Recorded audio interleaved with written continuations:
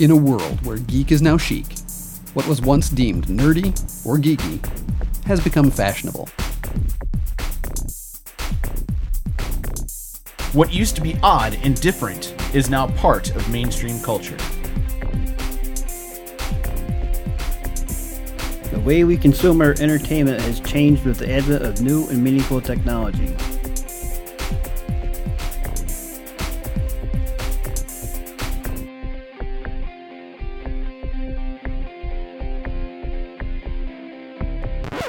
Comic books are no longer stories just for kids.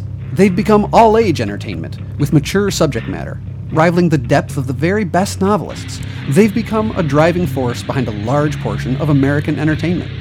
Costuming has gone from being a small but loyal subculture to a highly visible art form thanks to science fiction and comic book conventions that celebrate cosplay and fandom.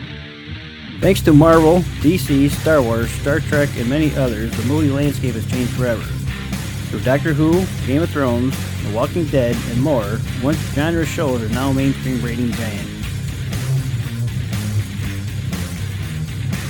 We are a podcast that looks at the comic book culture. We are a podcast that talks about the cosplay community. We are a podcast that can't help but dissect the movies and shows we watch. We are We are the Galaxy Cast.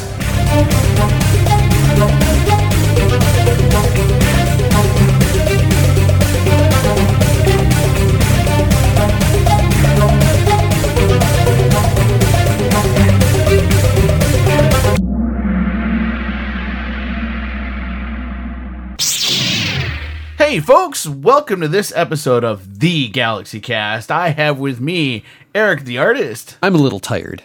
And I have with me Gary the Stud. And I'm hungry. Between the two of you, we're just in trouble tonight. I don't know what I am. Dopey, I guess. You know, like, if we're going to go, dwarves on us here. You said it. I know. Is that a tired dwarf? They're sleepy. They're sleepy. I guess that'd be There's a tired a dwarf. hungry. No, I don't think there is. There's not like hungry dwarf.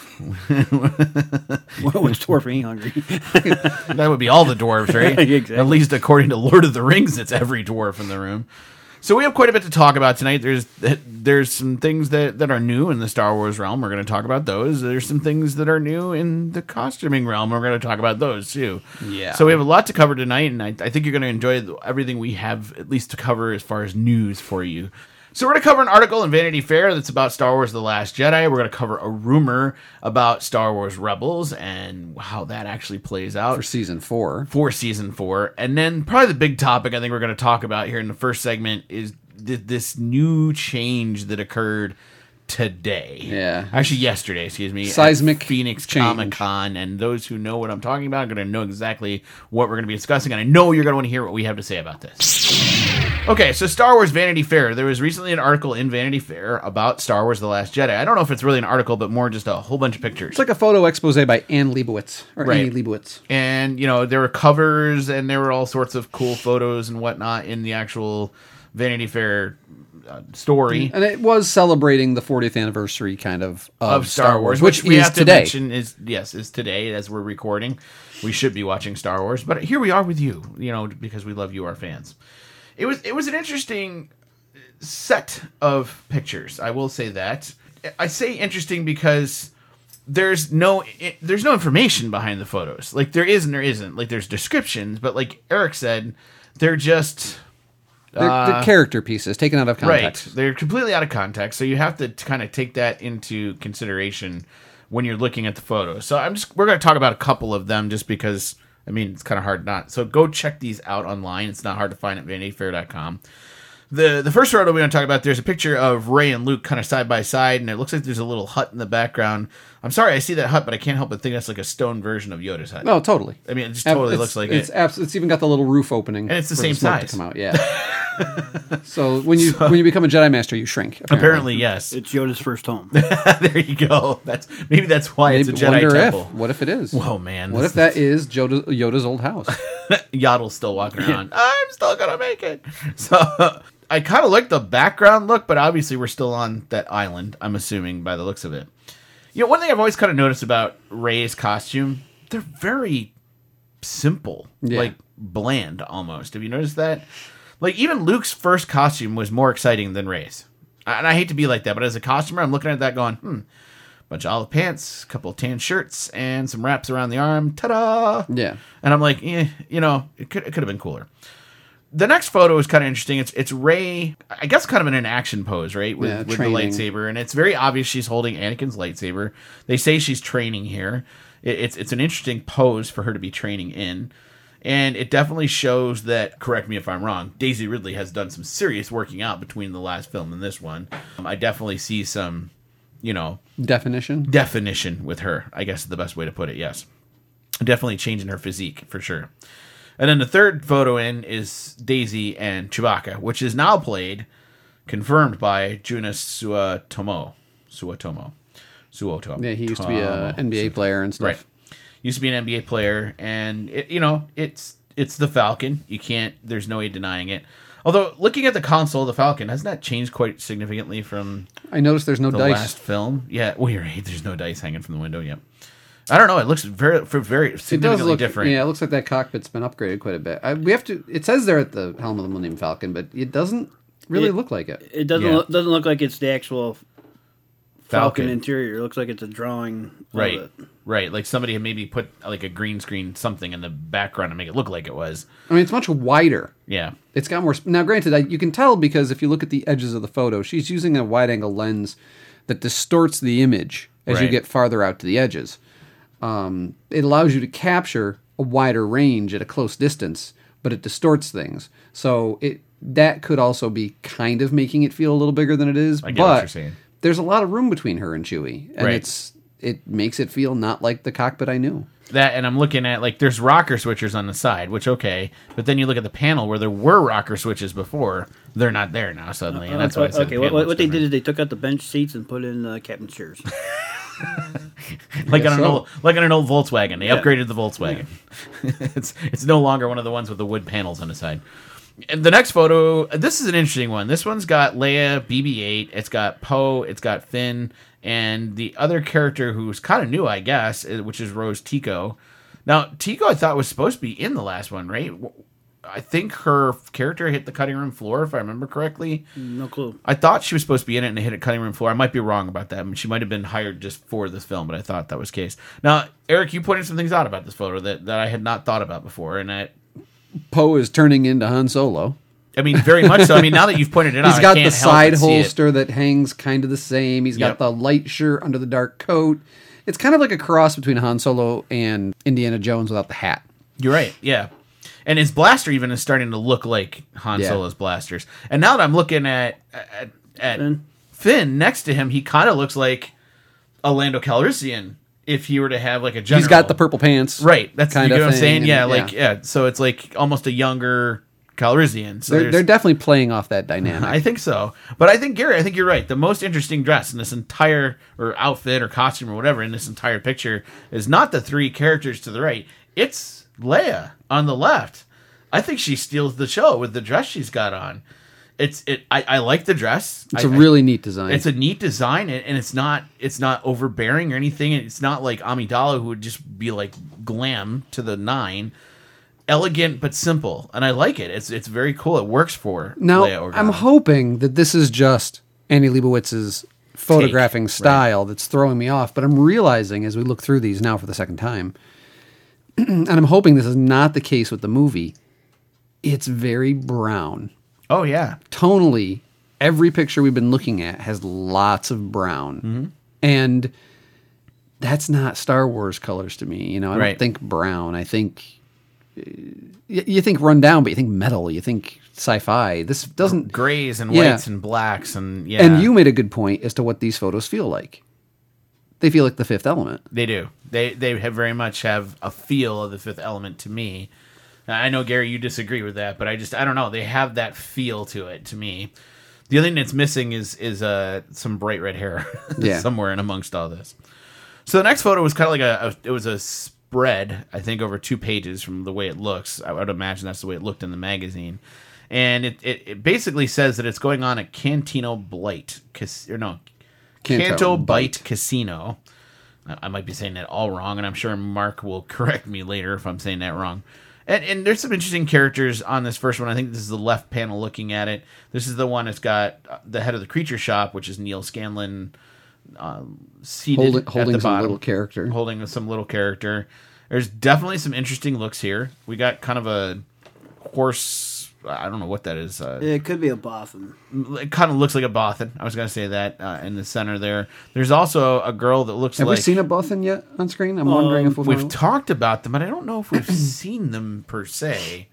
Not on screen, right, Gary? We've they were seen them they were described in the books. well, and we've seen them in video games, I believe. I'm not sure which one. Yeah, I was going to say, I swear I've seen one someplace, but... I want to say it's a video game, and I want to say it's probably the Knights of the Old Republic somewhere along the way, I think, had a Bothan. Either that or maybe Force Unleashed. Maybe. Might have had a Bothan in it. So, yes, I think we've seen them, but not the way you think. So the girl kind of left of center, or whatever you want to call it, looks like, to me, Masamita, or like a female version of Masamita. A little bit. Little right of center. And we got some interesting characters off to the right. You know, hair seems to be an interesting style choice. Yeah. It's very much made to look like an old Victorian painting, the way this photo's posed, which I like, which is a cool, neat idea. And I do like the character that's on the far right of the first photo, and he's on the left of the next one. He's kind of split down the middle. Looks very much like the giant furry character from Labyrinth, only without the brown fur. But he's got that same kind of Jim Henson puppet face. Yeah, I agree. So he's interesting. Yeah. You're right. He is kind of split between the two. I didn't realize that. Yeah, and he does have that kind of weird, and it's sticking out of the fur. Yeah. So the next picture over, so we're on the same, kind of the opposite of the same page, I think. Looks like there's a green screen in the background. I just noticed that, too. Mm-hmm. And, of course, now we're seeing some weird dresses, because now we're talking about the costume designer, Michael Kaplan, who was seated in this side of the picture. And, I mean, some of the dresses are definitely out there. They're very cool. They're interesting designs. They... a couple of them definitely, kind of grab your attention. But then you're looking at some of the creatures, too. And I'm looking at, there's this weird creature almost center of the second picture that's got, like, their head sticking almost like it's coming out of the neck of the dress, I guess is the best way to put it. It looks a lot like the character that Simon Pegg had played. You had mentioned this, Gary, from... Jakku. Yeah, from Force Awakens. And then the one next to the one you were talking about, Eric, there's one kind of center left... And he's got like 4 eyes and kind of a weird mouth. Mouth in the center of his head. Yeah. It looks like somebody's trying to take like a casino idea and apply it to Mos Eisley, and putting the two things together. But with a sense of far more class. Yeah. They are definitely avoiding the Mos Eisley Scum and villainy. Scum and villainy. Like the mix that was in there of just B-grade movie monsters. Right. With things that look like vampires and things that look like typical gray-headed aliens with big bulbous eyes and all that. And this is going for a sense of upper class, lots of money, lots of power. Yeah. And that's what I get out of these photos. You'll never find a hive of more money and power in Yeah. one place. That's I wonder if they'll do a little play on that line. That would be kind of funny. The one I also thought was interesting, and just to the right, almost at the edge, is a woman that's got like a horn going straight back, but it almost looks like an Aayla Secura type Leku, but it's not. I don't know how do you say this. Not flappy. It just goes straight back, which is kind of interesting. It looks like she has an elongated. It's like she has almost a xenomorph head. Yeah, that's what I was thinking. Thank you. She's a cone head that doesn't go straight up. There you go. Cone head that goes backwards. The next photo I found very interesting. This is the one with the droid. So it's got Anthony Daniels on the very left in his C-3PO. And then on the right is R2-D2 and BB-8. And it's the droid department. Brian Herring, Dave Chapman, Matthew Denton, Lee Towersy, and Joshua Lee. And they are all on the opposite side of the room. Yeah, there's Anthony Daniels. There's kind of an odd divide there. Don't you kind of see that? And I don't know if they meant for that picture to come out that way, but it definitely you get this sensation that like Anthony is over here and the droid dudes are over there. Like I said, I could almost see that being a Photoshop photo where he took his, then people sat down and they took theirs, and she had it on a tripod and just kind of put them all together. Yeah, I could totally see that happening. And the shop's kind of interesting. I guess I never thought of the fact that these guys are probably all working in a shop somewhere on these droids and working together. Next photo. This is the one that kind of grabbed my attention. I looked at. Go back though. Okay. You recognize C-3PO because he's got a gold arm. That's he doesn't true. have a red arm. He doesn't have the red arm here. So the red arm was all for one scene. That's interesting. That's a point I didn't think about, Gary. Dun, dun, dun. Has anybody... I bet nobody's pointed that on the internet or nothing at this point. You heard it here first, folks. No red arm. That's interesting. Makes me wonder if they photoshopped an old photo of Anthony Daniels. Maybe, right? Yeah. Okay. From Phantom Menace. Right? So, the next one I found the most intriguing and the most interesting, and maybe it's because it's black and white. I don't know. I like black and white photos. There's something nostalgic about that look. But in this photo, we've got Carrie Fisher, we've got the director, Rian Johnson, we've got Mark Hamill, Kathleen Kennedy, and their dogs, Gary and Hamill. So, Gary, you're in the picture. You're welcome. Millie. Or no, sorry, Gary and Millie. I said Red Hamill's name is a dog. I'm sorry, Mark. I did not mean to do that. So, Gary and Millie. And Mark's standing there kind of almost Napoleon-esque, right? Like, doesn't he look like he's got his Superman pose going on. right? Like, he does. And then you've got Kathleen Kennedy who's like, whatever. She's chilling in the chair. You know, you got Rian. She's sitting there going, George Lucas used to sit in this chair. Right? Not anymore. Not anymore. It's not me. And then you got Rian Johnson, and he looks like a very young Stanley Kubrick in this picture. Yeah, almost. Yeah. And Steven Spielberg. yeah, I could see that too. He's kind of half sitting on a stool, right? Like, Yeah. either that or he's awkwardly squatting. He's sitting on some sort of bench behind him, legs crossed, something Right. in his hands. I can't tell what that is. He looks a little odd to be honest with me, like almost like they caught him mid-shot. You know, the dogs are the dogs. I mean, you can't control that. And then Leia's just kind of chill. And what's interesting in this picture is there's a spaceship in the background, and to me, it almost has a feeling of the Nostromo from Alien. The original really? Alien. It's got that kind of weird vent. Yeah, I guess it and does. it's probably because of how they photographed it in a foggy black and white setting, but it just feels like it to me. I couldn't help but think the doorway in the background behind Leia's head looks like Hoth. Yeah. You know what I mean? Like, and I'm like, I know they're not going to a planet like Hoth, but it has that like look to it. And that's a great, just talking about the arranging of the shot, the fact that she caught this and that in this photo and framed Carrie Fisher so perfectly against that door. Oh, yeah. It just is such a good shot. And there's a broken fire hydrant next to her, too. Is there? Yeah, on the floor. I did not notice that. Yeah, there's this weird thing on the floor, and it looks like It's a broken boots, fire hydrant. boots, gauntlets, something. I agree with Gary. It looks like a broken fire hydrant. Okay, we'll call it that. Next shot, this is probably one to bring people to tears, I would imagine. It's Fisher with her daughter, Billie Lourd, who's playing Lieutenant Cadel Connix. It's cute. She's hugging her daughter, and I'm sure it was one of those kind of loving, like, quick photo shots, which we at the time didn't know would be so significant till now. Mm-hmm. And I like her shirt. Actually, I like her daughter's costume altogether. It's kind of cool. It looks like the same outfit from Force Awakens. It does, yeah. And I'm wondering if she's going to keep the same outfit. She never changes her clothes. She needs to wash that stuff. Well, maybe she's like Peter. It's the same shirt and pants in the closet, like in Family Guy, so she never changes. Or like Homer Simpson. It's what I think Einstein used to do it that way, so he didn't have to think about. And who else? It's like Mark Zuckerberg does it on purpose. They have just I think my wife does it on purpose because all she has is transit shirt and pants. If they don't have to think about it, it's one less thing that clutters their mind, and they spend more time thinking about important things. Me, I have too much time on my hands. I guess that's my problem. Then the next picture is Mark Hamill and Carrie Fisher kind of hugging. So really, cute. Obviously, they meet up in this movie. We're finally going to get. Oh, I would think there's going to be some major meet between the two of them at some point.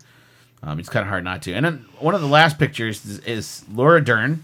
She's playing Vice Admiral Amelin Holdo, and she's got this like pink flowy dress with a long neckline up the top.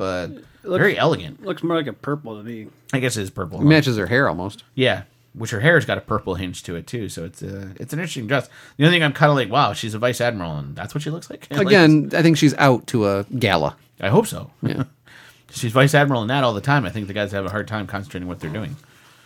Yes, vice admiral. Now, is she vice admiral for the Resistance or the First Order? I would think the Resistance, but I might be wrong on that. She's also known by her friends as Curtainback, but that's just it's a nickname they gave her. Then we have the first picture of Benicio del Toro as DJ. That's all they list him off as. They don't say anything more. He definitely, he looks like he's out of Blade Runner. Okay, yeah, he's got the Blade Runner jacket going on. He's got the fingers with inside the shirt kind of look for Blade Runner too. And okay, so there's that element of it. And then he's got this kind of whatever look on his face. I don't know. I don't know if it's the character look or if it's just, again, part of this whole photographic thing. I sure hope Del Toro is not going to try to replace Han Solo. No, That's what I worry about with the look of that photo. Anyway, then we have this one. The next one is Adam Driver. I thought it was kind of odd, at least the way he's posed. You know, I think he just like, they caught him as he was reaching up to pretend like he was blocking or something, and Maybe. he just moved that way. You know, the cape looks cool off to the left hand side of the screen, but I'm not sure I like the overall look of the photo. It looks definitely like you can see the scarring and the damage to the face. And Gary and I are pretty sure from the things we've seen that the helmet is going to get destroyed at some point. Then we got the First Order leaders, General Hux, Kylo Ren, Captain Phasma. I thought this one was interesting because Phasma's holding a pike here, not a gun. Might be kind of cool to see her use a pike. Maybe a force pike, almost like Grievous. That would be kind of cool. I'd rather see her have like a Red Guard pike. Oh, I get what you're saying. Like the Royal Guard. Okay. It definitely is a change to Ren's costume. The pants are no longer pleated. The cape is straight. That was not the case in the last movie. And of course, this does confirm everything we've talked about, which is Hux is still alive. Which we did wonder a little bit about after The Force Awakens. So, those are our thoughts on that. It's an interesting article, definitely interesting photos. And again, it's all conjecture at this point. We have no idea if those costumes are even going to end up in the movie. Now, wouldn't it be ironic if none of those costumes end up in the movie? I mean, seriously, it could have happened. I mean, it's not above Disney to do something like that. It's possible. Now, there's an article that goes with that. Yeah. And if we haven't read it, and I'm purposely not reading it because I know I'm doing a podcast on Star Wars, but there's just stuff I don't want to. I want to not be. I want to be surprised to some extent. Right. So you can go ahead out there in podcast land and check out the article in Vanity Fair, see if it has more information. Yeah, don't spoil it. No spoilers. Right. Okay, the next thing we wanted to talk about, there was a rumor recently, a huge rumor for Star Wars Rebels, and if it's coming true, it would be a big deal. Wasn't that his theme? Something like that? So, yeah. Okay, so the rumor is that Ian McDiarmid is going to appear in Season 4 of Star Wars Rebels. So, supposedly... Voice. Yeah. I mean, he's not going to suddenly come out and be the first photographic person on screen with a bunch of animated characters. It'd be funny with I'm the Emperor! Like a realistic version of The Simpsons. That'd be pretty funny though. Actually, it would be funny, but wrong, very wrong. No, he's gonna voice a character, and the reason they say he's gonna voice a character is because he apparently was witnessed coming out of the same studio that Warwick Davis had gone in to voice a character he's voicing for Season 4. What was the name of that character? Plowrook. Plowrook. I think it's Play. It's supposed to be Play. We'll play Rook. Oh, you're right. Season. I like Plowrook. He's good. So Rook. Plow is good friends with Dillian. So. Yeah. Are we gonna plow Dillian? Or is just Dillian plow? I guess that's my question. He's got the shatter points. Oh, he does. Oh, geez. Yeah. Here we go. Have to throw it in there. Hey, so Ian McDiarmid could be there, and the rumor is, of course, if Ian McDiarmid were going to be in Star Wars Rebels, he would obviously voice Wipe them out. Palpatine. Jar Jar Binks. Good idea or bad idea? Do you like the idea of bringing Ian McDiarmid in to do Palpatine? I'm fine with it. Yeah. I'm absolutely fine with it. I think he would bring gravitas to the scene, especially if they could get James Earl Jones to come back in and the two of them play off each other for one scene. And maybe that's the big finale, right? Bring Palpatine and Vader in and wipe out the rebels, the Ghost crew. Yeah, the ghosts. They all right? die. Like they're gone. Just like Rogue One. Right. Well, Kanan, no, they make it to Rogue One because but they make it beyond Rogue One. But why not have them be the group that comes in and wipes them out? Wouldn't that be an awesome thing to say? Like that's what led to the rebels splitting and going off to Hoth and realizing they need to go into hiding. Is the Ghost crew got completely wiped out by Palpatine? It would give more weight than we've had most of the 4 seasons. Right. Instead of wiping out the Ghost crew, he wipes out Kanan and Ezra. And that would be enough. That'd be enough. Yeah, not all of them die. The rest go on. They can have, people can write fan fiction about them for years to come. You got the 2 Sith against the 2 Jedi. Yep, and Master Apprentice, and they wipe the floor with them. I mean, come on, Vader and Palpatine would wipe the floor with them. If you want to throw Ahsoka in there, that too, I'd be good with it too. And Killer, I'd be Killer. You want there to be some weight to the scene. Ezra, tempted by the dark side, has more power than they do. Oh, he could defeat Vader. Sure, but ignores it, and by doing so, is weaker and gets killed. Yeah, I could see that. It would be an interesting scene. Because they have to come back to that stuff we had with the red eyes and bringing up the evil creatures out of the pit and all the connections he's had. To be able to open a Sith holocron. That there's something to be said about that. That's not something that every person is supposed to be able to do. If they don't answer that in season 4 and they just leave that as an unresolved threat, I'll be really mad. Well, be prepared to be mad, potentially. So, interesting to think about Ian McDiarmid playing the Emperor, potentially voicing the Emperor in if he season does 4. it, it's obviously going to be brief. Maybe, I would think so, yeah. A bit part in maybe 2 episodes, where they split up his voice recording into these 2 scenes or something. I'm willing to bet it won't be a lot. He's not going to be a major character. Either that or they're getting Ian McDiarmid to say the alphabet before he dies. That could be it. And that's quite a possibility, Pronunciate every possible sound combination and we merge them together. And we're good. Thank you. You could now die and we can keep you forever. All right, so our last one we need to talk about. This is actually non-Star Wars related, but I think it's a huge deal, and we need to talk about it. It happened as we're recording this yesterday, but in 2017, this is a big deal. At Phoenix Comic-Con, at the Phoenix Convention Center, there was That's a nice-looking convention It is a center. nice-looking convention center. I will give them that. They had a major issue this year, and I think it could potentially change cosplay. And right now it's only Friday. This show has 2 more days to go. Right. It's got 2 more days to go. But I really do think this, whatever happened here, could potentially change cosplaying forever. I really do. I think we have hit a moment now of no return. So a guy, I don't like to make judgments, but a guy who is not smart, The guy who's not well. who's not mentally well, I will say that too. You are right, Eric. He is not mentally well. Decided to supposedly dress up as the Punisher. At least that's what he's telling people. Well, he called himself the Punisher. I called don't know himself the what Punisher. he We don't know was dressed what up he as. looked like. I would love to see the quote-unquote costume. Yeah. I question that a little bit. Well, from what I read, he was in all black body armor, and his face was painted black. Which doesn't necessarily mean he's the Punisher. Do you know what I mean? Right, Like, but that's and that's what why he I said. say I question it a little because, come on, when we talk about being genuine to our craft, right? I mean, at least put the white skull on. I mean, This like, is a guy. seriously, This is you a know? guy who didn't But care. anyway. Who could have cared less about He costuming. couldn't care about the costuming. He came in. He knew that because there's so many things going on at a show like this, he took advantage of it, and he could show up in an outfit that people could mistake as a costume, but was really protective body armor, and he was carrying loaded weapons 4 of them, 4 guns and a knife. Yes. And and throwing stars. throwing stars and Pepper spray. Pepper spray too. He had 3 guns, 2 pistols, and a shotgun. Yeah.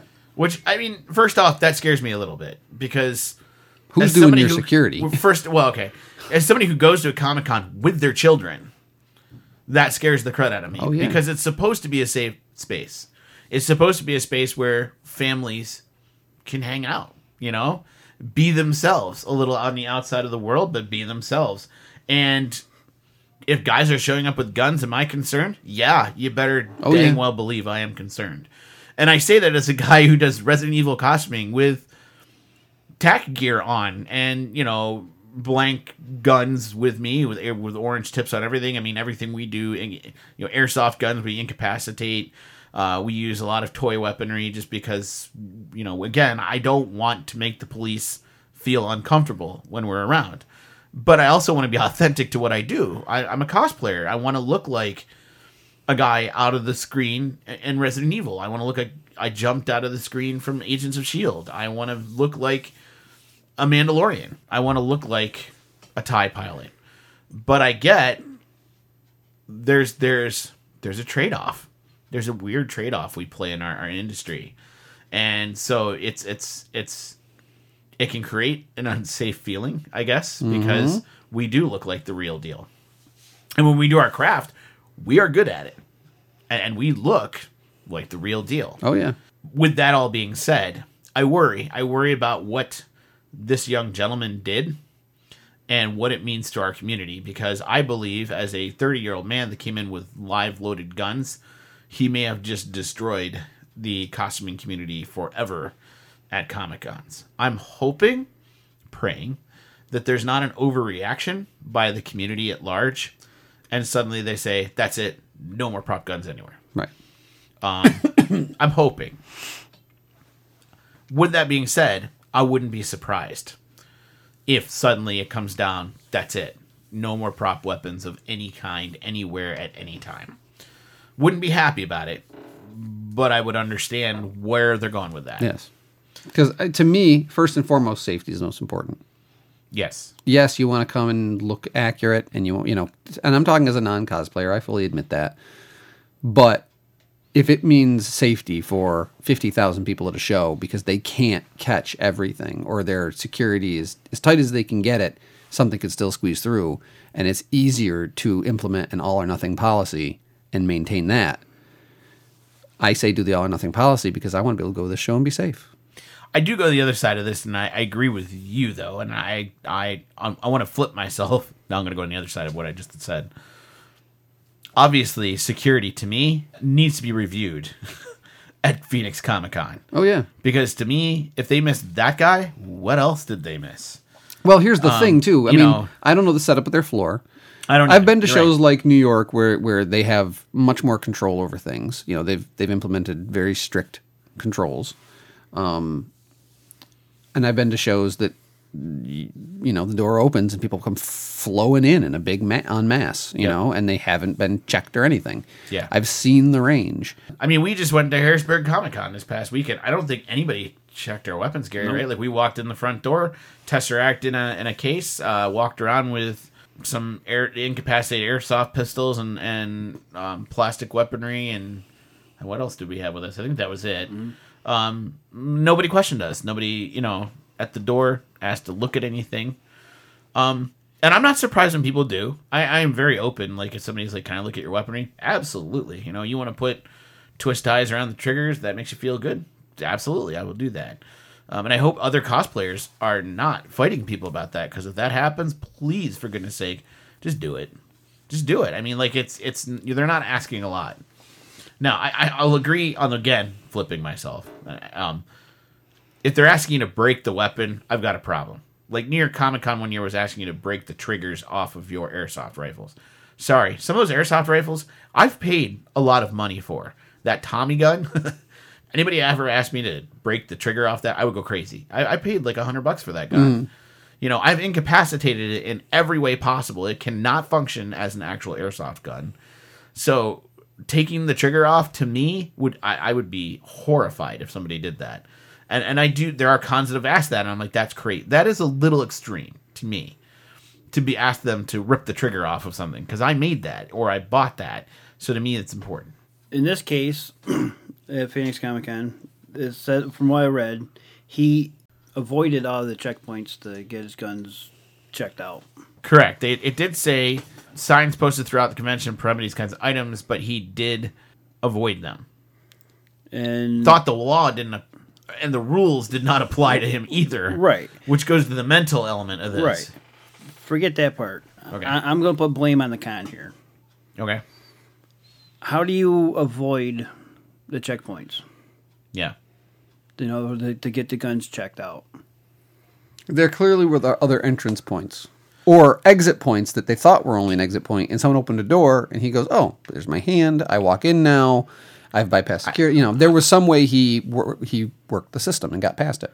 I got to agree with Gary, though. One thing Reed's got going for themselves at New York Comic-Con, all traffic flows to one entrance point. Yeah, and that's the way it should be done. And that's what I'm saying. And people, so as much as people rip on Reed, they've got their security crap down. And I mean that. And I even at Star Wars, at Celebration Orlando, where I know a lot of people bitched and moaned, okay? But one of the things Reed was definitely on top of, and everybody there will admit, was security. They were definitely securing all prop weaponry going into the con, and kudos to them for sticking to their guns in that one. Remember, figuratively and literally. Remember going into ACBC? Yes. We had to go right to a doorway. They inspected your guns. Yes. Your weapons and everything. Mm-hmm. And we even, like, I will never forget, because we were a costuming group there. And I was like, do we have to check all your weaponry with you? And he goes, oh, yeah, absolutely. And it was funny, because he laughed, because we rolled in with, I took a whole crate and just threw them all in.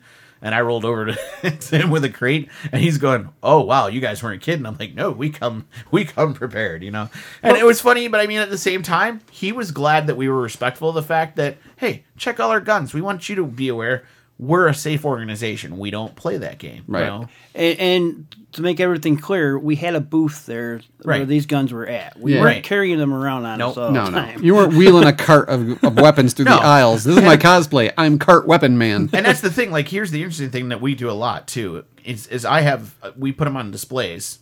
We have like pegboard displays, and so I'll go check them all in at a weapon thing. I'll go back and we put them on the pegboard displays, and then we zip tie them to the displays. So not only are we around to watch said prop weaponry, but we're also zip tying them. They're not coming off that pegboard unless you're bringing the whole pegboard with you, and then I'm Right. going to really know you're walking away with it. So it's, this changes everything. I mean, it really does. Knowing now that a guy walked in. Now, but my other question, too, is has it ever happened before and just never got reported by the news? Possibly. I'm sure there's been incidents at conventions where someone probably got a knife in or got a something Got in. a gun in, this or this even- armed up, I don't know. I don't know. Yeah. And there's another article that I was reading where he was on the second floor and he was either texting or talking to someone on the phone saying Yeah. where he was at, and that person had called the police on him. And that's where I go to. We have to be, as a community at large, vigilant about stuff like that. I am all about the citizen arrest kind of moment. You know what I mean? If you're seeing things on Facebook that are alarming you, I mean, this young gentleman, they've got quite the workup on him, and apparently he was on Facebook saying he was going to do this. Apparently he was saying he hates all cops. I mean, that's never a good sign. You know, and when you do stuff like that online, people see it. Please don't glaze over that. I cannot say that enough. As a father, as a teacher, as a cosplayer, as anybody in this world, when somebody's putting stuff like that on Facebook, we can't be scrolling past it and not reacting. You know, it's scary. I mean, we've had a murder happen on Facebook Live. How odd is that? I mean, like, we're definitely breaking new ground when it comes to social media, and this one definitely did that. Yeah, it's no bueno. You're talking shows where you get even a medium-sized show, 30, 40,000 people. Sure. Big shows, you're talking 100,000 people.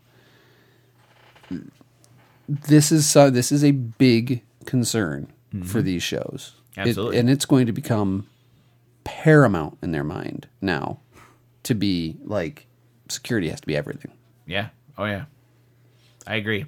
And so now, to me, in the cosplay world, we've got to be vigilant. And I'm also going to say this to all my cosplayers out there. If a con asks you from this point forward not to bring weaponry, just comply. No, there's no point in fighting it anymore. Mm-hmm. When you get into a situation like this, where this has happened, as far as I'm concerned, all bets are off. Whatever the con wants to do to make the people there feel safe, that's what they got to do. And we're going to have to suck it up. It sucks. And as some people I saw commenting on social media made the point, sometimes these directives come from security forces that these cons hire. Right. It's not even the con people who finalize it. They listen to other people above them, Yeah. too. And So I get that. Don't think that the con is out to ruin your life because they took away your toy gun or didn't want you bringing it, and that's it. Now you can't have a perfect convention. Guess what? It's about a lot more than that. So Absolutely. And another thing for Harrisburg Comic Con, I don't know if you noticed it or not, there were cops wandering around. Oh, there were. the convention at the same time. And it was funny because they eyed us up a couple times. And the one guy thought it was hysterical because at one point, Eric, you weren't with us, I took off my tack gear, but I left on the hat with my SHIELD logo on it, and I had my badge lanyard. I've got an actual, like, shield, like a cop shield that looks like the Agents of S.H.I.E.L.D. And some lady turned around, looked at me, and goes, "Oh, where do I find it?" And I looked at her and go, "Oh, ma'am, I'm not security." And the cop next to me laughs. He goes, "You and I got fooled by him." So he was laughing. He goes, "But it looks awesome." I'm like, "Well, thank you." There you go. So he saw us earlier and had commented that he thought the costumes looked great. And that's the thing. It really, some of the cops like get into it. Like they dig it. They think it's cool. And then for some reason, and I understand why, we make some cops nervous. And they end up following us. I've had a cop like follow us around because he's nervous about what we're doing. Yeah. And I have turned around and talked to him and said, "Listen, we're just here for the convention. We're not, I've offered up here. You want to look at my prop guns? Go ahead. Like, I get it. I totally get it. Military cops. I get it. I understand why you would be concerned about that. But this is huge. It's going to be interesting to see what happens in the coming days, weeks, and months in the cosplay world, in some of our costuming communities, what this is going to mean to them. It may change how we're looking at things. Right. It really might. I think Salt City Comic-Con, they have to be plastic, I believe. The guns have to be plastic, and they definitely have to have the red or orange. The red-orange tip on them now, they right. said, which I'm going to have to redo some of my guns now. Come up with a tip for them. So, but, I get it. I totally get it. I do. So it'll be interesting. Like I said, over the next few years, not even few months, I think we're going to have a reaction from this. Well, this is the beginning of the summer con season, so we've got a lot of shows coming up in the next few months. Yeah, just the beginning. I know, I'm attending a bunch of them.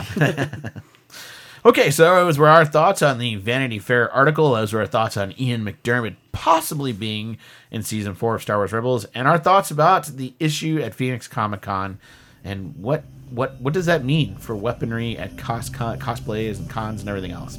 So, let us know what you think. Email us at galaxycast@gmail.com, and we'll be back in just a little bit. We'll be right back after we navigate through this promotional tunnel.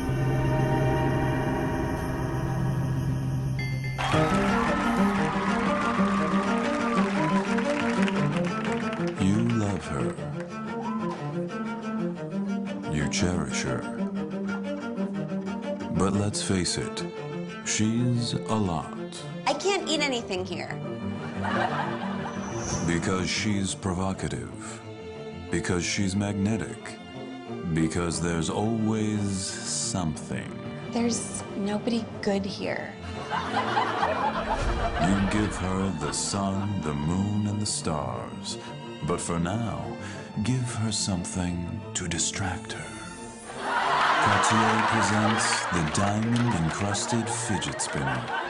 14-karat gold, embedded with princess-cut diamonds, designed to calm her because she, quote, has anxiety. So fast. You do you, and her do that. I'm balancing it. She's vivacious. She's feisty. She told you she's thinking of opening a restaurant. And you're like, I guess. Give her something to focus on, because let's face it, she's been reading The Goldfinch for 2 years. She litters. She has to take cabs because her Uber rating is so low. When she's around gay men, it's exactly how you think it would be. And you know she's a completely different person with her family. Hi, Daddy. Intriguing, addictive, a way to pass the time. I'm talking about the fidget spinner. Hey, can we go? I'm really sick. Hey. Okay. Cartier fidget spinner. At Lombank, we're with you every step of the way. We sell your dreams. We're not a soulless, monolithic institution. We are, but we use nostalgic imagery. It's walking into your dream home. You can't really afford it. We'll lend you the money anyway. It's kids graduating from college. With pointless degrees riddled with debt. It's happy picnics on the beach. There's sewage in the water. Family portraits with everyone dressed the same. You look like twats. Canoeing in the lake. By the power station. Catching fireflies in a jar. And watching them die. Cheering at high school football games. The kids are giving each other brain damage. These are the things our lives are made of. Interest rates only 33.4%. Lombank. We're the American bank that truly, more or less, cares about profits. This portion of the show is being brought to you by The Best Things in Life, which are still free with minimum purchase at participating dealers. So as you can see, Star Productions is looking for sponsors. If you're interested in sponsoring our podcast, please give us an email at galaxycast@gmail.com. We'd be more than willing to put a commercial together for you, have you listen to that commercial, and put it into our own podcast, or even create a commercial for you and your business that you could even use at a local radio station. So give us a chance to do your advertising for you at Star Production Studios by emailing us at galaxycast@gmail.com. Thank you for your patience as we navigated through the promotional tunnel. And now we return to the Galaxy Cast. Hey folks, welcome back to the Star Production Studios. We are going to be discussing the latest episodes, for us anyway, of Star Wars Rebels, titled Twin Suns. This is the second to last episode, technically third to last, of this particular season, which, believe it or not, we have now known, can confirm, is the second to last season of Star Wars Rebels. It's hard to believe. So in this episode, we focus around Obi-Wan Kenobi and Darth Maul. There is no doubt that is the highlight and the end-all and be-all of this entire episode. And the whole episode basically revolves around the idea that Maul's going to find Obi-Wan Kenobi to exact vengeance upon Kenobi. So he uses Ezra, basically tricks Ezra into getting Ezra to find Kenobi and reveal Kenobi to Maul. Lure him out. Yeah, to lure him out. And first off, there's some great references in this. First off, there's the reference where the message from the Jedi Temple, the coded message that Obi-Wan Kenobi sends out. I'm assuming that's what we're seeing in the holocron, right at the towards the beginning of the episode, that Ezra's basically seeing Obi-Wan Kenobi's message from the holocron. Now, do you think that was tripped by Maul, or do you think that message has always been in that holocron and it just happened to turn on? It's always been in there, but I think Maul turned it on. Tripped it on, yeah. Through the holocron, do you think? Like through the Sith holocron? No. Just through the regular Jedi holocron. Yeah. That's right, because Maul is a piece of both holocrons, doesn't he? Just like Ezra does. That's right. And they're both are in... They're in each other's heads, too, right? Like, so... I mean, I almost take it as like they've got part of the other person's mind, as it were. At least that's always the impression I've gotten since they did that little meld. Yeah, but because the connection was broken before they could find out what happened. Right. Do you guys think this is kind of like a Star Trek mind meld? You know, it's like the Jedi version that the two of them are melded together. I kind of see it that way. It's a force meld. Yeah, a force meld, as it were. So Ezra goes to find Obi-Wan, and of course he does some bad things on his way there. First off, he steals a ship, an A-Wing.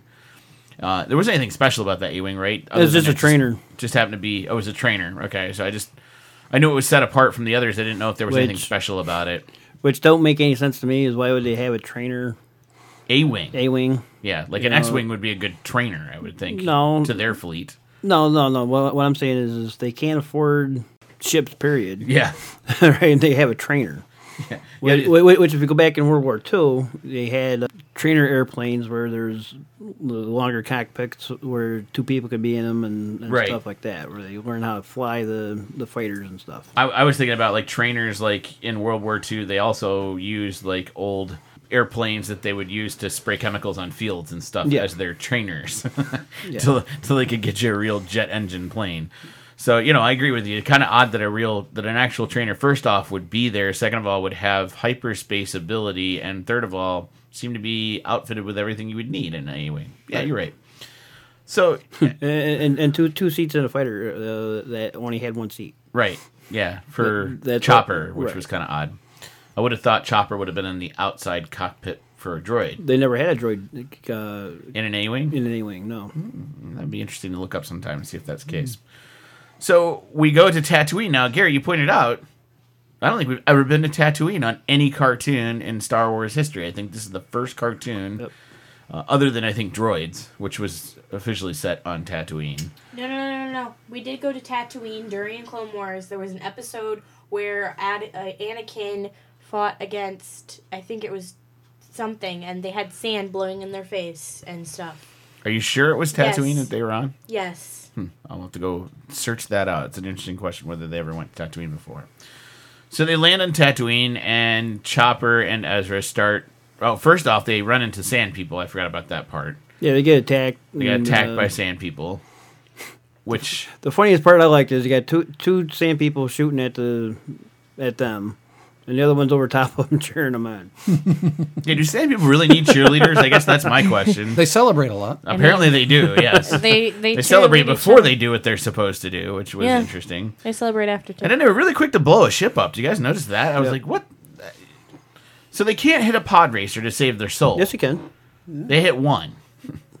Out of how many? They've hit a couple of them. Just Yeah, they only just destroyed one pod racer out of all the ones they but hit. now you're making my point. They hit a ship a couple times and boom, it's like it blows No, up. they shot it quite a bit. Did they shoot? Yeah, it? they did. Okay, so all right. So they destroy the ship. It only takes one shot to hit the fuel cell.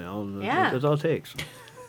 Now I feel like we're watching a Die Hard movie meeting Star Wars. Well, let's go back to Pearl Harbor. There you go. So that's realism at its best. Well, it is because they took out the Arizona in one shot. This is true.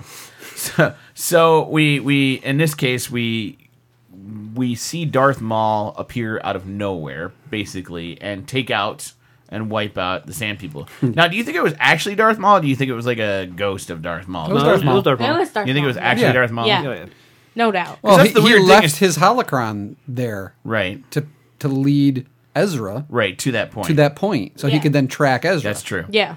And that's the weird thing, though. Throughout the episode, there are times where you see Maul and you wonder, is it Maul? And then you see Maul and you wonder, is it a ghost of Maul? Yeah. Well, it's like And I that think happens several Yeah, times. through I the think he's episode. messing. It's Macbeth. I don't think it's ever a ghost. I think it's Maul mentally messing with Ezra. He's playing mind tricks on him and Oh, so making him he's, see. he's things. appearing so Yeah. Ezra can see him, and then he disappears on Yeah. purpose so to Ezra lead can. Ezra along to certain Okay. points and locations. It's like Macbeth. Do you think Maul has a general idea where Obi-Wan is, but just can't seem to sense He him knows and the get planet, there? but he can't find him, and I think he's masked. He's done whatever he's done so that Luke would never be found, and it's Well, didn't Yoda, before Obi-Wan left in Episode 3, say, I have a power that I want to teach you that nobody else knows? yeah, that was communicating with the dead. Yeah. But I'm also wondering if it's some form of masking. Well, because that- Yoda's masked too, and then no one ever Correct. finds him on Nobody Dagobah. ever finds him on Dagobah, so maybe Yoda's learned how to mask himself. But it was said that Dagobah, well, of course, it's the Legends series now, but Right. they've been saying that Dagobah was a dark side planet to begin with. Yeah. Right, and that helped mask. And that helped mask the Jedi on it. Well, maybe Tatooine is too. He just didn't know it all this time. Maybe. Which would be an interesting twist, if Tatooine I mean, is a they dark side kind of planet. imply it in the trilogy because, like, there is bounty hunters there and everything. I mean, it's not a happy place. Yeah, they No. don't come out straight and say it's It is a Sith. wretched hive of scum and villainy. Yeah. But that was just most likely. Come, we must be cautious. Right. It could be. I did like the reaction of the Tuskens when they saw the lightsaber light up with Maul, which harkens back to Attack of the Clones when Anakin wiped out the Tusken group. Right. Yeah, there was definitely like a change of fear almost when they saw the lightsabers, and they knew they were doomed almost at that point. Which that was interesting. That you got a sense that the Sand People understood the power behind that lightsaber. Yep. Maybe. So, a long story short, in their search to find Obi-Wan, and Ezra searches and searches and searches, and of course he goes across the desert of a twin sun planet with Chopper at his side, and of course there were a couple of cool little mini R2 moments, or R2-like moments with Chopper. Yeah. I mean, they were mimicking the whole 3PO R2-D2 arrival scene. on Absolutely, I think they were. Tatooine and going through the valleys and I stuff. found it interesting, though, that Chopper ran out of battery power before Ezra ran out of juice with Well, water. no, didn't remember the line C-3PO said, which was interesting because he said, "My circuits are nearly frozen." Oh, that's right. I wonder if the So you sandstorm wonder if and everything Sandstorm just kind of gunked him kicked up up and stuff inside of Chopper yeah, and and froze he's him just up. froze him up. I got the impression like he ran out of power only because he went. Well, he might have just shut down because he couldn't move no more. Yeah. I get what you're saying. Okay, so Chopper goes first, then Ezra goes down, and that's when the cloaked figure shows up. Now I thought the cloaked figure might have been Maul, but as soon as I saw the brown boots, I mean we all knew at that point it had to be Obi-Wan Kenobi. What I was like taken aback by is how much Kenobi sounded like the old Kenobi. It was a that we grew up great, with. it was a great voice. I wanted to look that up. That's Stephen Stanton, by the way, for those people that don't know. Stephen Stanton voiced the old Ben Kenobi, I guess is the way to put it. And he did a spectacular job. I would not have, if I'd have closed my eyes and not even have thought about it, I would have sworn it was Alec Guinness. I mean, it was he did pretty a great close. job. It was pretty close. So Obi-Wan is very sage at this point. I'm almost shocked at how sage he is here. Almost like he has finally resolved himself after the Clone Wars and everything he's been through, and really had a chance to reflect on everything, and just kind of very centered and zen-like. And He's probably had lots of time to meditate, lots of time to become one with the Force on this planet. And it was definitely nice to see that it was a nice bridge between the young Obi-Wan we know from the prequels and the Clone Wars to the old Obi-Wan we know from A New Hope. Right. And it really did cross that boundary nicely, because while he acted like the sage Obi-Wan, the old one, when he did his fighting stance, he did the 2 fingers of the young one. He did some of the I thought it was interesting they showed both styles, because Yeah. he did the over-the-head lightsaber thing, and then he went into the Qui-Gon. the side stance stance. too, which was the more like sword fighting stance. Well, holding the baseball bat. Right, the baseball Yeah. bat style. So there was a nice melding of styles there, where you kind of felt like, you know what, he is finally come into his own. He finally has grown up. He's not the old. He never or seemed. He's I not mean, the he was, young kid he was. He you was know? never worried about Maul. He never seemed to Nope. be panicky or like planning, or he's like he knew He what was he was gonna methodical too. Yeah. That's what I liked about it. Very methodical. But the one point I want to bring up is when Maul was talking about the thing he's protecting and everything, Obi-Wan was getting mad. There's a little bit of anger there. Yeah. Yeah. You can Yeah. see him. You can going- see it in the eyes. You can see the dark side coming. I don't know if it over. was Yeah. necessary anger though. I wonder if it was determination, because he realized paramount to my safety is the protection of Luke. Well, I and think- if it was Yeah. more of a determination, like no. See, I saw that you will not do determination this. more of Yeah. him focusing on trying to keep Maul out of his head. Right. You know, because you could tell at that point, Maul's trying to probe his brain about what is it you are like. Why are you here in the middle of nowhere? Yeah. There's got to be a reason, and he was probing him. I mean, it really was the whole Vader Luke moment from Return of the Jedi, where he's It like, was. "Sister." Yeah, you he have picks a up, He sister. picks up on it. It was Maul Yeah. was doing the same digging. Right, but and even then, Luke was going through the dark side right there, and then Obi-Wan was doing it again in this one, just like he did in Phantom Menace. Yep. It was a cool scene. I liked how Maul kind of probed around trying to figure it out. I also thought it was interesting that Obi-Wan very quickly told Ezra, You leave. leave. Like, get out of here. You don't need to protect me. I'm good. It's okay. I knew Maul was coming. I'd prepared for this for a long time. So it tells me that Obi-Wan somehow knew, even after the Clone Wars, even after everything that had happened, he knew Maul was still alive. Well, again, when the Force came, the Force hides the dark side, but when Maul came back, he wasn't really A dark side person. Yeah, right. Right. So he probably sensed them that way. Right. So I just thought it was interesting that he kind of knew that at some point he'd be facing Darth Maul again. Yeah. So Ezra leaves. Of course, I thought it was cool that Chopper had his own little seat on the Dianoga. Yeah. So that, not a Dianoga, the Dewback. The Dewback. And so everybody got a chance to see a Dewback again, finally. And Obi-Wan very kind of graciously waits for Maul to show up. Well, kind of talk to him and show up. And it was interesting that Maul lights up his lightsaber, and Kenobi, without even blinking, just flicks his on like he knew it was coming. Well, he never did that until after Maul took out the fire and started. That's right, kicked started up the goading fire. him. Yep. And it didn't last long. It was a samurai style fight. It was. I was expecting like an epic, 5-minute duel. In a traditional samurai fight, it's economy of moves, very few, and one person will end up dead within less than 10 seconds. And it also goes to show you that Maul never became a master, and No. Obi-Wan did. No. Obi-Wan Yeah. did. So, did you guys think that was a good choice or a bad choice there, having that almost samurai style, quick, done and one and done over with kind of fight? I liked it, and I didn't like it. Okay. I wanted to see an epic lightsaber battle between. I did too. Between Maul and somebody, Well, to me, it wasn't Obi-Wan that I was interested in. We've had that fight. I was interested in seeing Maul fight Vader once. Right. I wanted it, right. and we're not going to get it. We're never gonna get there. Again, we're not going to. We had the chance, and again, we don't get it. So it's Yeah. like twice now. I felt like it was missed opportunities. Like I thought Maul in the original trilogy would have been a great character to constantly be a villain, to build up and be taken out by Vader in the end, and it would have been this great story arc. And they killed him off in the first movie. Then when he came back for Clone Wars, I'm like, okay, they could build him up again, but there's no Vader, so we're still not going to get that fight. Well, then when Rebels finally came out and I knew Vader existed, and then they put Maul in again, I'm like, maybe we're finally going to get that dang fight. And sure enough, once again, we don't get it. It Don't you- would have been nice if it was just Anakin against Maul. I would have been okay Yeah. with that, But they dropped the ball on that too. But don't you think that's exactly what they were banking on? Is everybody would hope that Darth Vader Darth Maul fight would happen, just for the general interest, and then we're not going to show you. We're good. Well, that's the thing is there's many a time in the Star Wars universe that I feel like they make choices that the fans wouldn't make. Right. And is it on purpose? Do they truly feel like we're doing this for the sake of story? This is a better story to tell than giving the fans what they want?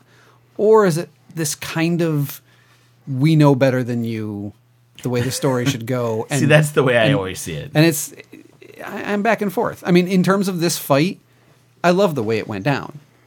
There was about 4 or 5 seconds of just intricate movements that if you pay attention to, there was about 5, 6, 7 strikes and deflects and parries, and then the striking blow, much like a samurai would do. And the striking blow was right down the middle. I like the way it even symbolically cut the double-bladed lightsaber in half and powered it out. And it was just this. That was nice. But I also agree that it would have been cool to see the nice, intricate fight scene. However, I don't think the cartoons do the choreography justice, and so I'm kind of glad they went this route, because I think even if they did a 4 or 5 minute lightsaber duel, I wouldn't have been happy with it. I would have not enjoyed it. The only thing I wanted to see, and maybe this is ugly for kids, but I don't care, I wanted to see the lightsaber go through Maul. Not just the slice down the chest, but like the lightsaber in Maul. Yeah, do you get what I'm saying? What I would like to have seen is the way how Maul took Qui-Gon out with the back. Right. Yeah. It would have been nice to see Right, Obi-Wan duplicate the move. Yeah, that would have been awesome. Have him do what Maul did to Qui-Gon in reverse. Right. I get what you're saying. Yep. And that would have been a nice homage to the moment and kind of a final, haha. Yeah, well, gotcha. Yeah, revenge for the death of his master type thing, too. Yeah. And that's what I'm saying. Like, I kind of felt a little, I don't know. I don't want to say disappointed, but a little down about how it could have come, how it could have ended and could have had an ending to it. So, overall, not a bad episode, but there were some missed opportunities, I think, in this. Ezra could have been used more than he was. He was pretty much a lure. Right. Yeah. And it felt like the whole episode was about Maul and Obi-Wan, and Ezra just happened to be a talking piece throughout the whole thing. I mean, it was a way to bring the Rebels crew back in and have them have eyes on the scene to connect. Right. And maybe that'll matter later. I mean, Ezra now knows that Obi-Wan's alive. But did he tell anyone else in the Rebels crew? Right, does he go and tell Kanan now? I mean, that's the Do they question. not? Is there going to be a moment when they'll be like, what did you find when you went looking? I found nothing. Or will he lie about it? Or will he, will that tie into season 4 if he goes dark? Or, what are they going to do with that? Or knowing what I believe, they'll do nothing. Yeah, right. But they could have a flashback where Obi-Wan mind wipes him. So he doesn't know he's there. Yeah. Type thing, Yeah, that would have been interesting. I do like the ending. I mean, I know it's kind of cheesy symbolic, but I like the ending where Obi-Wan shows up at Luke's home. And you see a young Luke running. Just to see a young Luke running and Aunt Beru Hearing screaming the call, for him. yeah. Luke. And having the music. To me, what's just totally set that scene was bringing that music back. I mean, that just took me right back to A New Hope when I was a kid, and it was just like, thank you, Star Wars, for getting my childhood again. And they continued that music on throughout the credits. So. Right, and that drew me in for the credits. I didn't stop it. Normally we're done, and I'd stop, but that was almost heartfelt. Like, I almost felt like Disney got it for once. That group of fans from the 70s and 80s want that. We need that connection with this cartoon, and I kind of felt like there's a moment they gave us we needed. On the flip side of that whole thing, I worry that this episode became a crutch to explore Obi-Wan and Darth Maul, and that's about it. Because when you look at the entire episode, the Rebels crew did little to nothing throughout this entire episode. It focused solely on Maul and Obi-Wan, and we've talked about it. Some of the best episodes in Rebels has nothing to do with the Ghost crew. It has everything to do with other characters outside of that crew. And, it's usually a main character from another... Right, it's usually one of the main Star Wars characters that we've been used to from the original trilogy. Yeah. I was going to say, there's a couple points here that I think are important. The first I want to know is, and maybe you guys caught this and I missed it, I didn't see the episode when it premiered.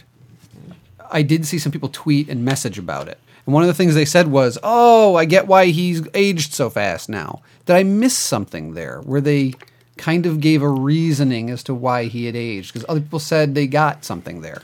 Well, one, the sandstorms that are on the planet will take a lot out of you. You could look at what Ezra looked like, and even a Chopper.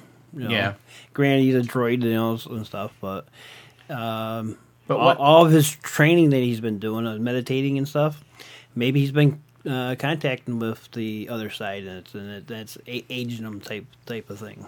But is it a reference to this episode or the next two, the Twin Sons? What?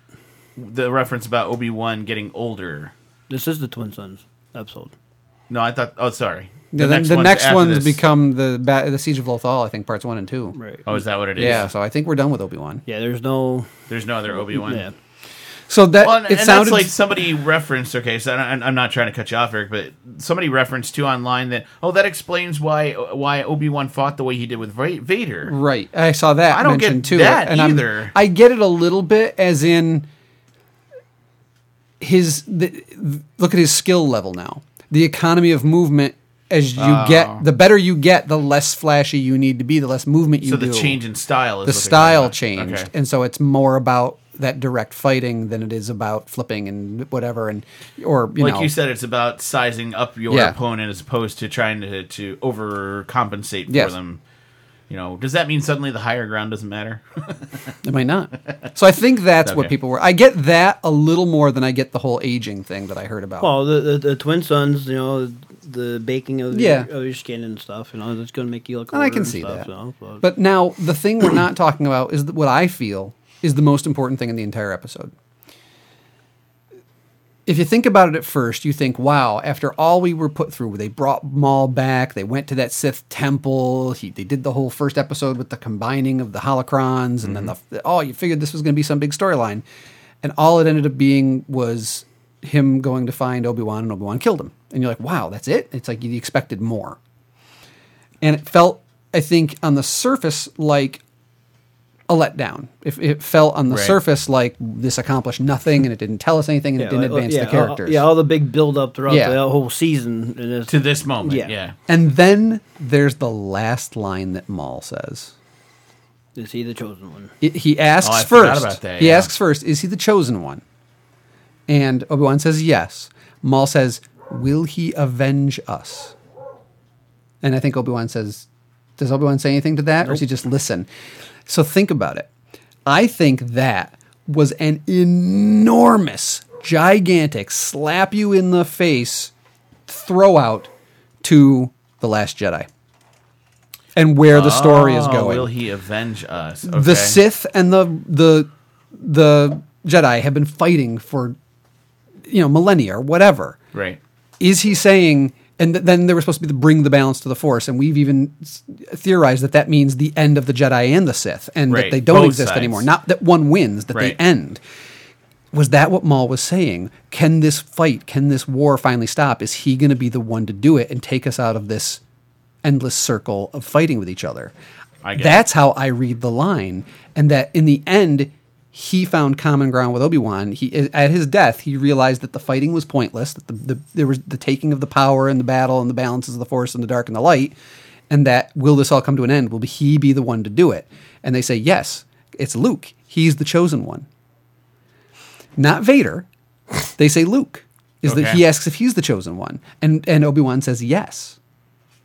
See, I saw it as he sensed Vader's power, asked Obi-Wan, is he the chosen one, in reference to no, because doesn't he say the one you're guarding? Yeah, he says the one you're guarding, and so they're hinting that Luke's the chosen one who's gonna end it in where the story's going with the next two movies. So to me, that line all of a sudden took away all the anger I had about this being what I thought was a throwaway to just the Maul's over and that's it.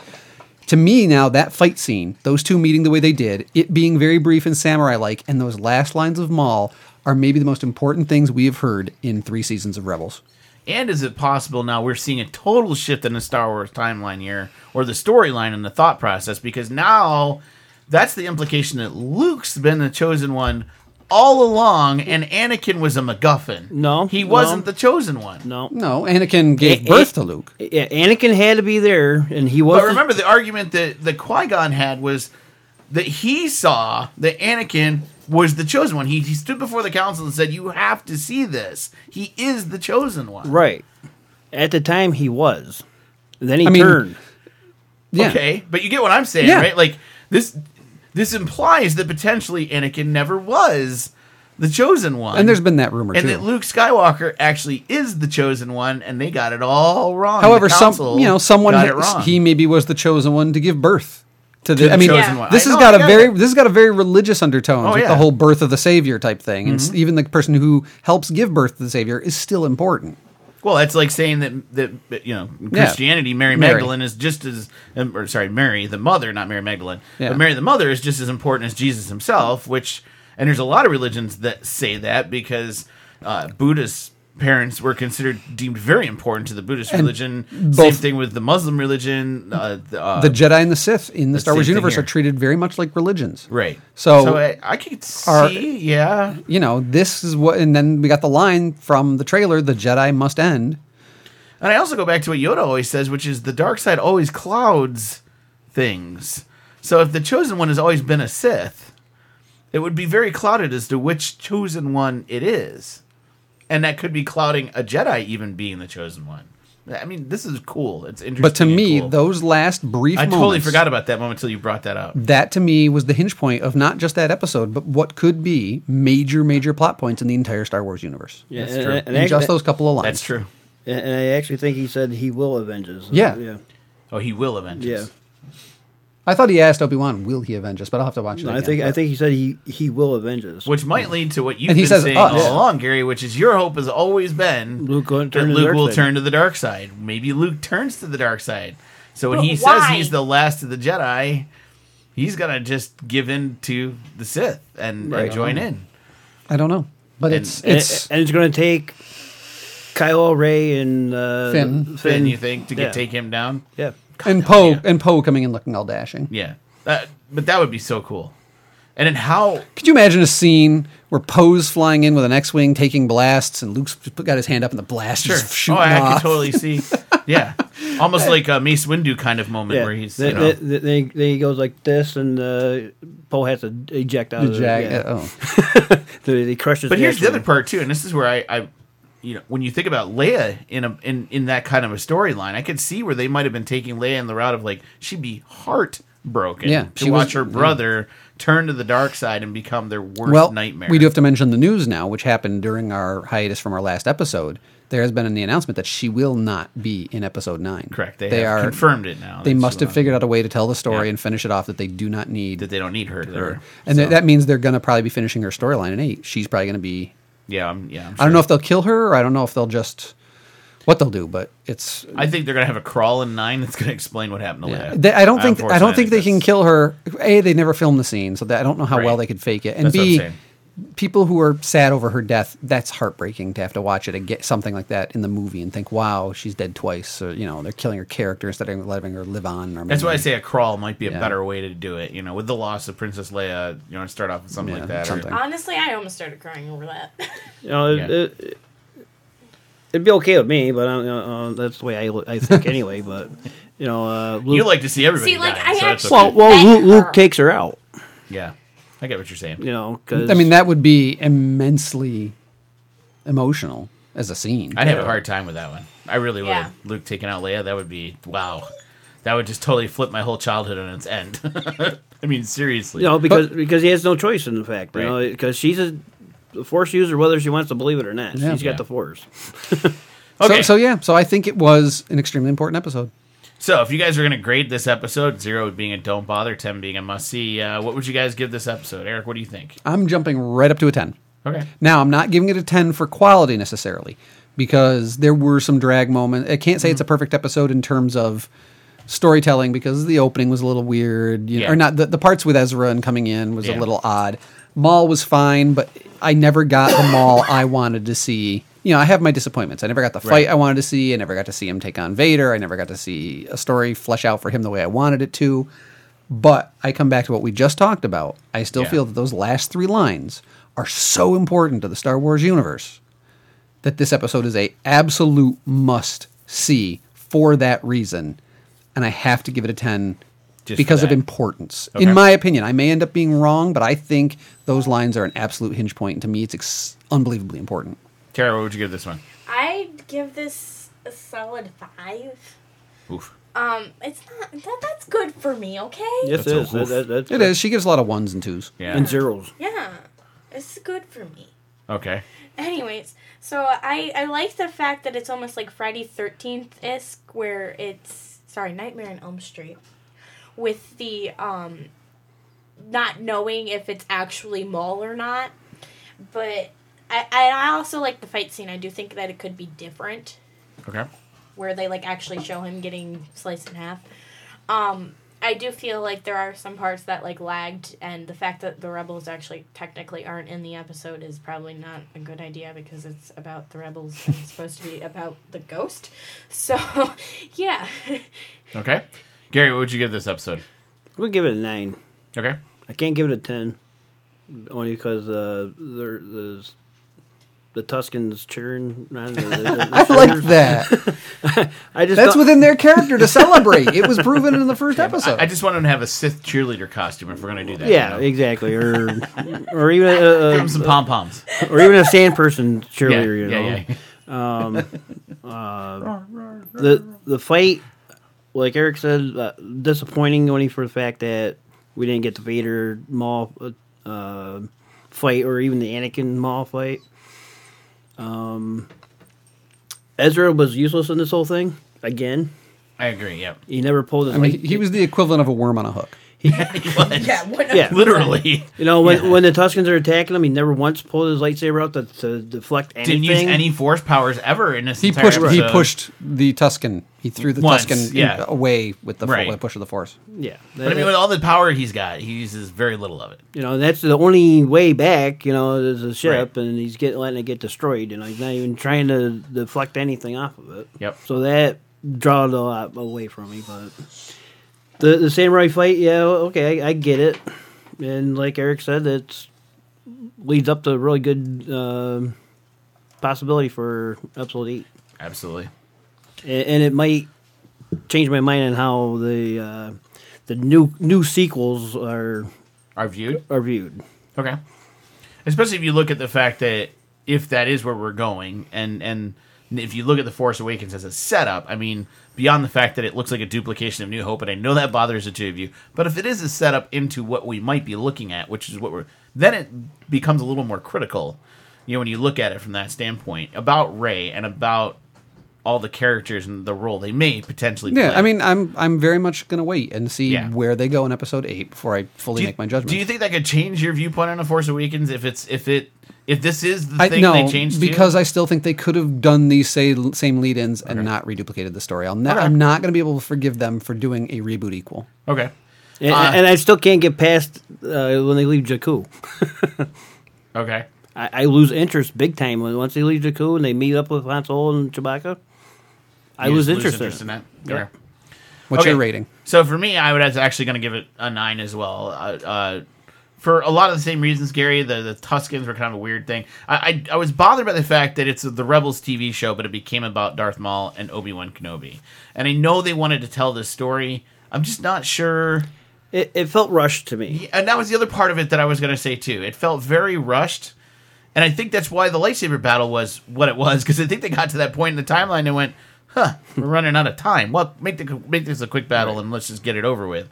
That's what I felt. I know that maybe wasn't the intention, but it came across that way. Like, we ran out of time. So, quick, just have a one This is one of those episodes where your gut instinct is to be disappointed about it, and I think over time, you'll appreciate it showed itself to be more important later. And May, and I say May with a big May there, because we also may look back at this and go, gosh, we're wrong. We overrated that one a lot. Yeah, that's what my worry is we're going to look back on this one later and go, it wasn't as great as we thought But again, it was. Why did we rate it so high? Because it has no characters in it. Well, it has characters in it we already have a connection to. Right. And we have no connection to the Rebel crew still. We have a little bit. We have a little bit of I feel like I have more than I used to. The ironic thing is, though, the people I have the connection to, i.e. the Mandalorian that left, and some of the other characters that have left over time, I'm kind of like, but I did, I had more of a connection to, oh my gosh, the Inquisitor. The Inquisitor. I miss the Inquisitor. I miss the Inquisitor too. I have more of a connection with that character than I have with Zeb or Ezra. And that's kind of weird to feel like that, I don't get that. Okay, I know this is the last episode of Rebels for season 3. Yeah. But so far out of the 3 seasons, whatever happened to the rest of the Inquisitors? Yeah, That's true. the They're just Seven kinda Sisters gone, and the brother. aren't they? Seen nothing of them. I haven't watched the trailer yet for season 4, which I hear gives off a lot of cool stuff, and I think there's a reappearance of them in the trailer for season 4. I've seen it in I don't There's see not. them in the Okay. trailer anywhere. We'll have to look at it. I thought later, there was. I'm I thought they telling you. mentioned something about that being in Celebration. Maybe it was Sarah Michelle Gellar at Celebration? She was at Celebration. Maybe that yeah. was what they were talking about. It was nice to see her again. Maybe Yeah. what they were saying. So Yeah. So that's interesting. Okay, so those were our thoughts on this episode of Star Wars Rebels. When you get a chance, we'd love to hear from you. And as we always like to say here in the Star Production Studios, may the Force be with those who listen. to Shatterpoint and Jedi Killer Dillion. Thank you for taking the time to listen to our podcast. We hope you enjoyed this show. Were it not for you, our loyal listeners, this show would not exist. we appreciate your time and want to hear from all of you, since our podcast is by fans and for fans. Head on over to our website at galaxycast.com to find out more about our show. Write to the show by sending an email to galaxycast@gmail.com. If you have something positive to say, use the subject line, We so like a use a show. If you have a complaint, make your subject line, You've failed me for the last time. And look for the Galaxy Cast on social media, including Facebook, Twitter, and other media soon to come. Carry on, wayward travelers. Warp Factor 2. First star to the left, straight on till morning.